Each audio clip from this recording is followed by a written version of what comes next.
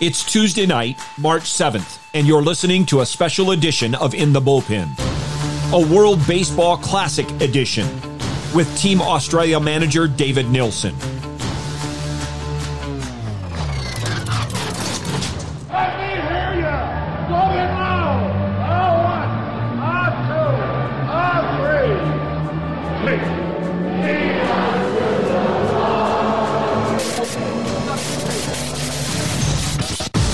Welcome to In the Bullpen with Mark Dewey, sponsored by Developing Contenders Ministries.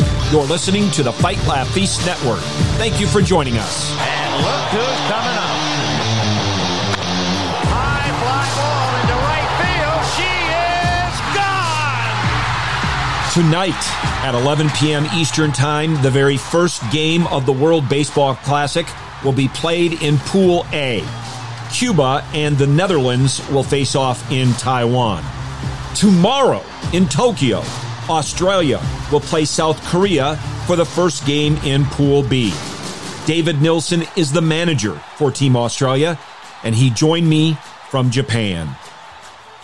Okay. David, thank you for joining me in the bullpen again. You are the first guest to ever make a second appearance in the bullpen, so I'm sure that makes you feel special. What a privilege it is, from two different countries too. Yes. I'm probably the first one to come from two different parts of the world. The first one we did, you were in Australia where you live, and now you're in Japan. And you are in Japan because you are the manager of Team Australia in the World Baseball Classic, which for us here in the States actually begins tonight with the Netherlands and Cuba playing, 11 o'clock Eastern Time. You all will begin... again, I'm getting confused here on the days. You all begin tomorrow for us, but it's already tomorrow for you, but I'm confusing things now. So let me say this. Let me give some background. Some people, obviously, if they listened to the first interview, know about this. Some as baseball fans know about this. But you were a player for Team Australia in the inaugural World Baseball Classic in 2006. Now you're the manager for Team Australia. You also played on the silver medal team in the Olympics in 2004 at Athens, and you spent almost a full decade at Major League Baseball or in Major League Baseball with the Brewers, the decade of the 1990s for baseball fans, the decade of your 20s as a human being. I think it was from 22 to 29. So given all of that, you're very familiar with Major League Baseball and the competition that takes place in Major League Baseball.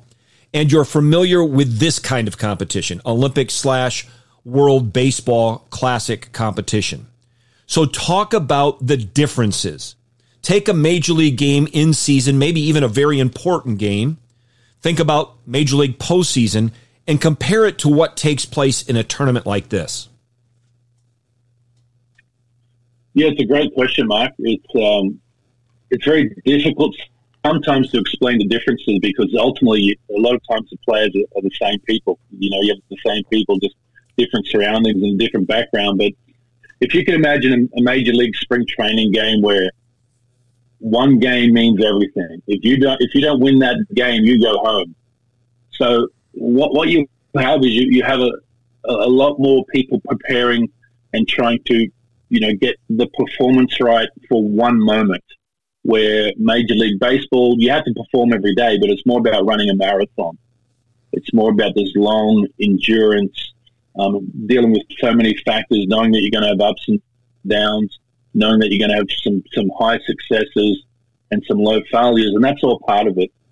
But in tournament play, 6 months out, 8 months out, the team that you're going to play, the time you're going to play, where you're going to play, and if you lose that game, you're probably going to have a bad result in the tournament. That's one thing you have to deal with. And then the next thing you deal with is you're playing a different country every day. And so your preparation and even the style of play, the style of the opponent can just flip on a coin overnight.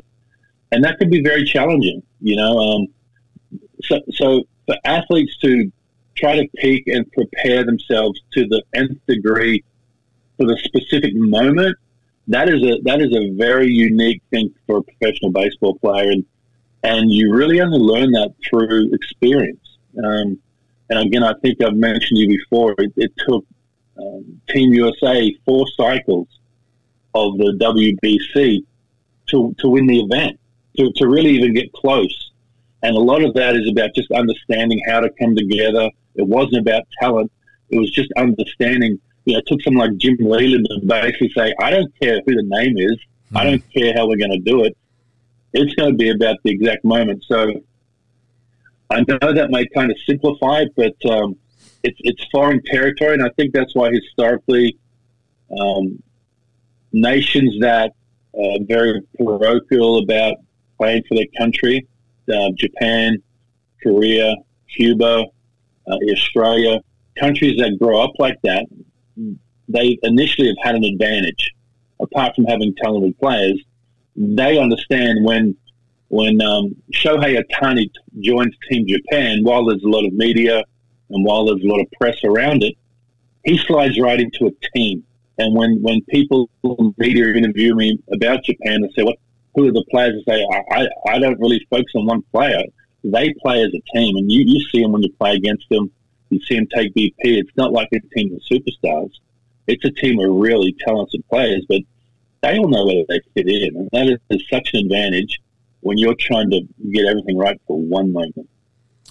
Yeah, I can imagine. And that's, in my opinion, one of the things that makes the World Baseball Classic such a fun thing to watch because of all of those dynamics. But here's another thing that I think, and you mentioned it a little bit in your answer there to the first question. This is a very brief tournament, right? This first round's going to last 4 or 5 days. The entire tournament from beginning to end is going to last 2 weeks. But what about the preparation to get to this 5 days in Japan, the potential of 2 weeks through the whole thing? How far back does that preparation begin? Well, normally, for a country like Australia where we don't have this vast pool of athletes, I don't look at the previous Major League Baseball season and handpick, who I think are the best 30 Major League players. And it starts a year to 2 years out. You start identifying a bigger group, guys coming through, guys who in the past have maybe played on Team Australia. And through being in the event, they've built up that experience. They've built up an understanding, and they may not be the big name that you may think want to be selected, but the experience of the event absolutely carries a lot of weight in my selection. And then you try to balance out with the talent, the guys who are performing really well. And then it's just about trying to get everyone on board where when you do get together, we got together 2 weeks ago, the large group, and then we had the professional players join us about 5 days ago. And really, it was just a seamless transition because of all the work we had done previously. The team had met 6 months ago. We'd had camps. We'd prepared. And I know it seems like a lot of overload, but you don't get a second chance. You have one moment. We play Korea in the opening game here, and we have to nail it. Our performance has to be to the T. It has to be your attention to detail. I can only imagine it's probably like Game 7 of the World Series. That's all I can imagine. But if you could imagine having a 2-week break between Game 6 and Game 7, that's probably what it feels like. And then again, then you wake up the next day and you play a different country. And there's 5 teams in our pool, there's 5 teams in every pool, and only 2 go through. So there's going to be a good team miss out somewhere along the way. There's going to be a disappointed nation somewhere along the way. Sure. And for those that don't know, you're in Pool B in Tokyo. That pool includes Japan, South Korea, who you mentioned is your first game, Team Australia, China, and the Czech Republic. 2 teams advance, and the teams that advance out of there stay in Tokyo, and eventually the teams that advance from there come over to the States, Miami in particular. What do you think? What do you think about your team's chances? How does your team look going into this? Well, on paper, and you would say that we'd be the third-ranked team, and we are the third-ranked team. Team Japan's number 1. South Korea ranked number 3, I believe, right now in the world. We snuck up to 6 before COVID. We're down to 10 now, basically, from just inactivity as a national team. So that's the difficult part. That's the difficult part is we have to take down one of them. Probably the good thing is Australia. We're not in Asia, but we're in Oceania, so we have a lot of crossover with the Team Samurai. We play we play them quite a bit in some exhibition games. We have a bit of a feel for each other, and we have a little bit of a history of always giving them a real tough time. And if there was one team in the event in the first round that Team Japan are looking over their shoulder, it'll be Team Australia. I know that may be difficult to really understand, but you mentioned back in 2004 we won a silver medal. Well, we beat Team Samurai twice, I think, in 5 days. We beat Daisuke Matsusaka. And that's always stuck with them because they understand tournament players as good as anybody else. We played Korea quite a bit. We had them the first game. They're a lot more talented than people realize. They are a lot more talented. They have some really good athletes. And the thing that I'm seeing around Asian baseball, the athletes are getting bigger. You go back 20 years ago, I was very impressed with their talent, their work ethic, and how they did things. Their understanding of the game is second to none. But now you're starting to see the diets change. You're starting to see these big athletes. And you're going to see some players come out of Asia in the next 2 to 4 years that are really going to impact, I think, the major leagues. So we have to take one of them down, and there's a lot of pressure. There's a lot of built-up pressure because it's all about, for us, 12 midday tomorrow. That's what it's all about. Yeah, absolutely. So here's something that I think, and you and I have had this conversation. I think we actually discussed it when you were in the bullpen with me the first time. I think sometimes, even though, I mentioned in my podcast that just dropped yesterday, I guess it is, that I have a rooting interest for 3 teams. Team USA, because this is where I live, the Dominican Republic, because of my time there, and then I brought up Australia because of my time there, and more importantly, because of my friendship with you. That said, I think there's something that people in the United States may not get, and that is how important something like this is for a nation. How important is this for the people of Australia? Well, I think just as a person, when I speak about, the influence we have, when I speak with the players, I think the one thing the players know, everyone that is on our roster, everyone on our roster played in the Australian Baseball League at some time this year. Everyone in our roster at some stage played with or against each other when they were 14 or 15 or 16 years old. So when you play for Australia, you come from a small group of athletes, so you have a real opportunity to influence the next generation. I know you hear that stuff said all the time. In America, you play in the big leagues, you have a lot of fans. Like, you have a lot of people that follow you. They want your autograph. This is different. You have an opportunity to influence young kids and young people for the future. You have the chance to grow a sport, to help it survive, not grow the numbers from 2 billion to 3 billion followers, to grow the numbers from 60,000 people playing the game to 80,000 and really, really build the foundation. So, when you're born and you start playing baseball in Australia, you don't think about that stuff. But as you get older, you realize how much of an impact you have. And coming from Australia, we're separated from the rest of the baseball world. So it's a very big commitment from your family and all your support that you grow up around.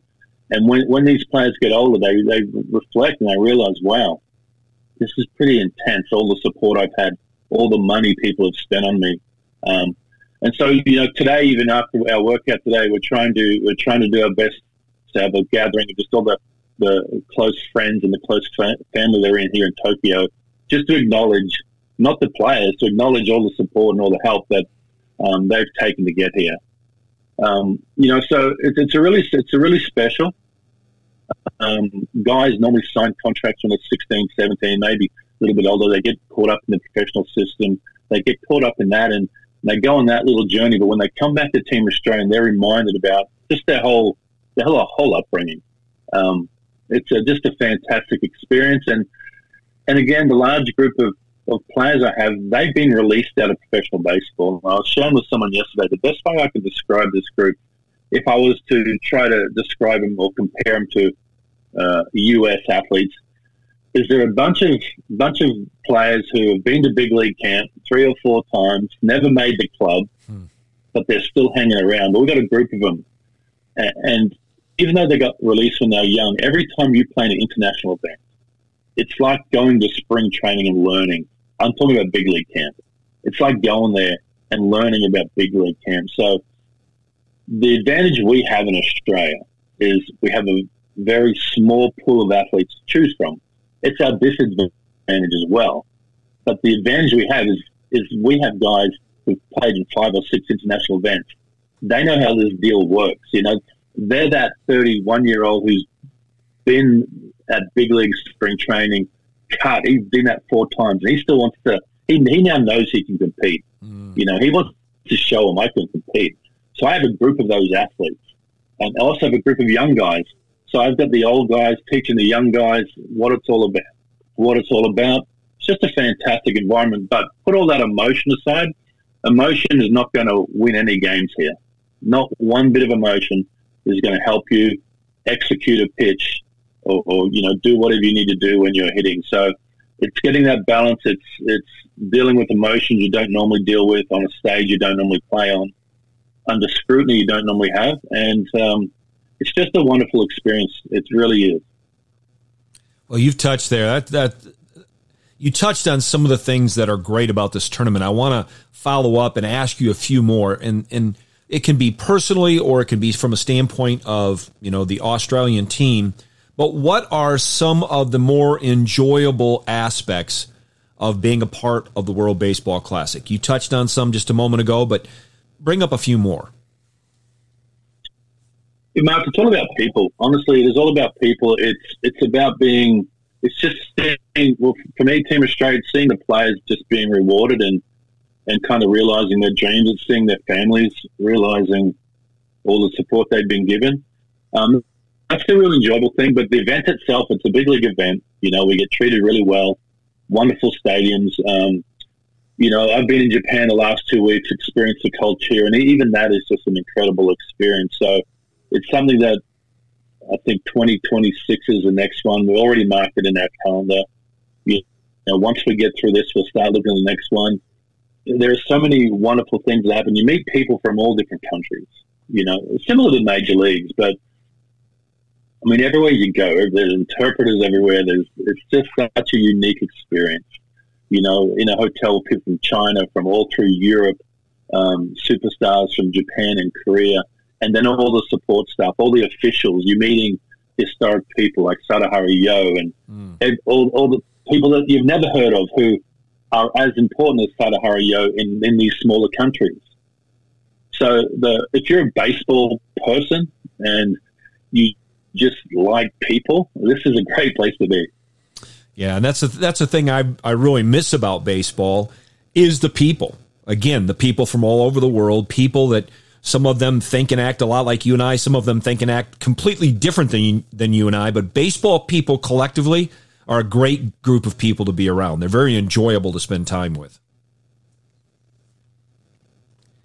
So here's my next question. Yeah, no doubt. Yeah, my next question is, what does a typical day look like for you and your team? Let's just say tomorrow. Well, actually, let's say today, because it's early morning for you right now in Japan.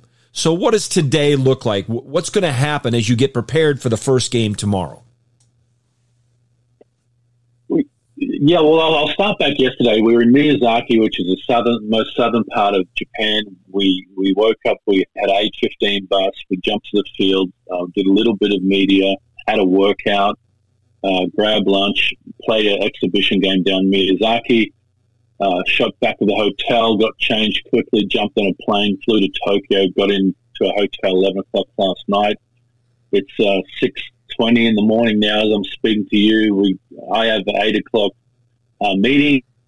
We have a 10 o'clock bus. We're going out to the Dome, check out the Dome. We have a workout at 12 o'clock between 10:30 and 12. We have media. We have photography we have to do. I have press conferences.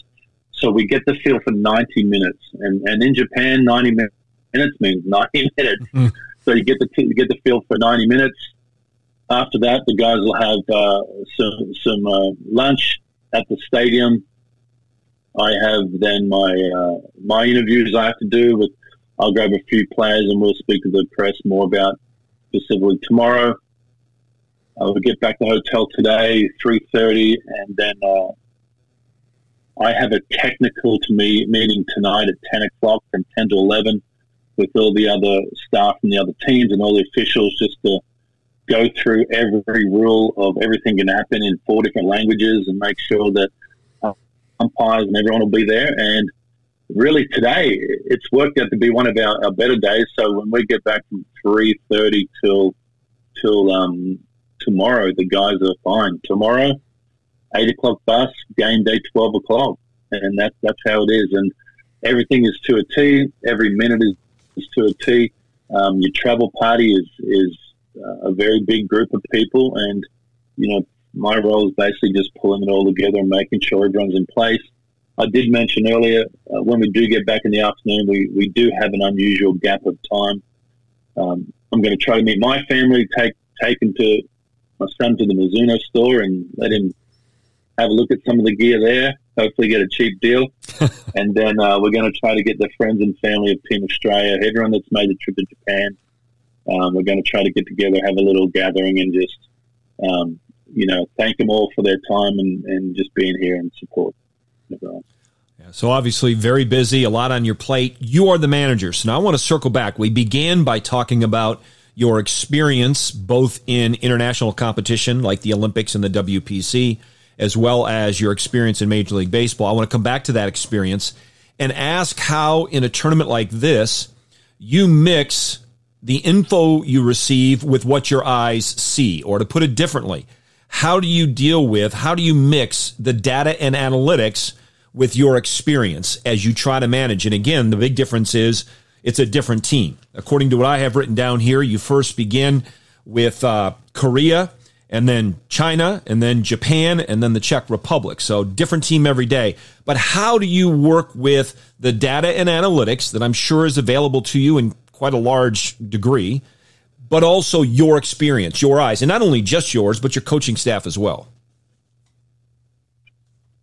Yeah, well, the main thing you're dealing with is a heartbeat. That's the first thing you're dealing with. You're dealing with people. So we had a trip to Sapporo, the northern island of Japan, last November. And so in November, we knew our schedule. We knew that most of our games were 12 o'clock games. And so basically we set out, we've been in Japan for 2 weeks and we've had a camp for 2 weeks. And so every morning has been an early morning start. So getting up early for us, our body clocks are regulated for early time in Japan. So the 12 o'clock games don't sneak up on us. So everyone's not waking up tired. So that's the first thing we did. We started having report meetings back in November.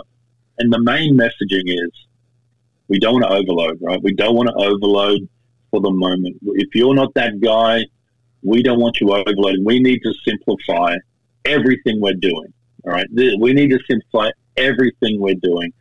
Based on my messaging to pitchers is you will not face a hit of twice, all right? So when you come into pitch, you need to be ready to pitch to this one guy, like it's the one time in your life.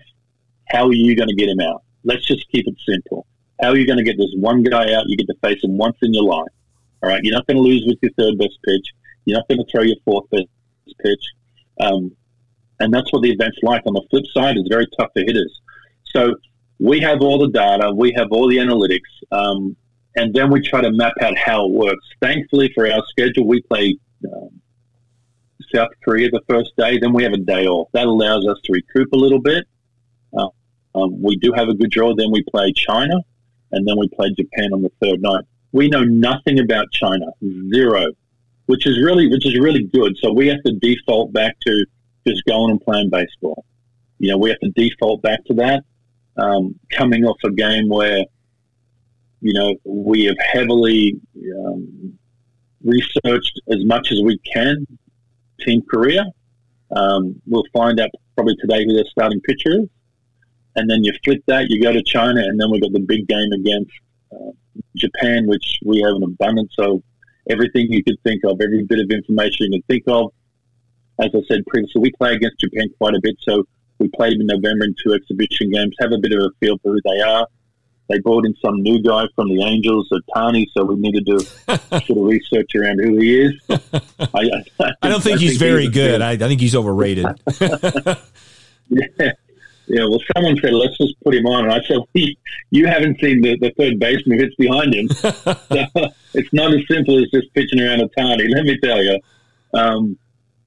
But again, Mark, you have this foundation of information, but when you get out there, you have to allow for the heartbeat. You have to allow for everything. And as a manager, I just, my messaging is just attention to detail, make it a habit, be as prepared as we can. And then I just watch the game, and I'm looking for heartbeats. I'm looking for good reactions, bad reactions, and pitcher, you got a three batter minimum.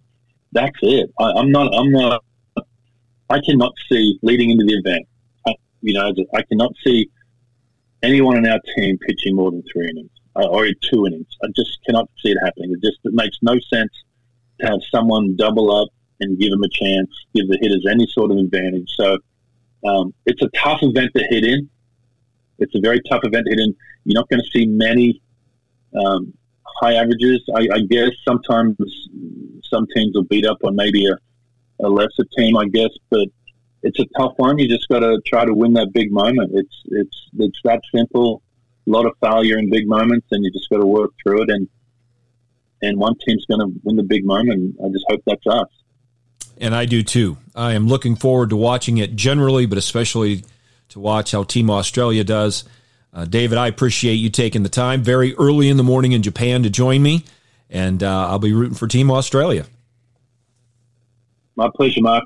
Always enjoy speaking to you, and hopefully we'll get through that second round. I hope so too. I am very grateful that David got up early in the morning in Japan to join us for this special edition of In the Bullpen. As I mentioned at the beginning, the first round of the 2023 World Baseball Classic gets underway tonight, 11 p.m. Eastern. And in just a few days, the field of 20 teams will be down to only 8. I sincerely hope that David Nilsson leads his team into the quarterfinals. He is a good man. He is a tremendous friend of mine and a brother in Christ. David Nilsson has been hugely impactful in Australia in the game of baseball, and even more importantly, among the people who are in it. I hope you enjoyed this special edition of In the Bullpen. And you may be wondering if there might be more special editions on the way. But that's a conversation for another day. Join us next time for In the Bullpen on the Fight Laugh Feast Network. Thank you for listening.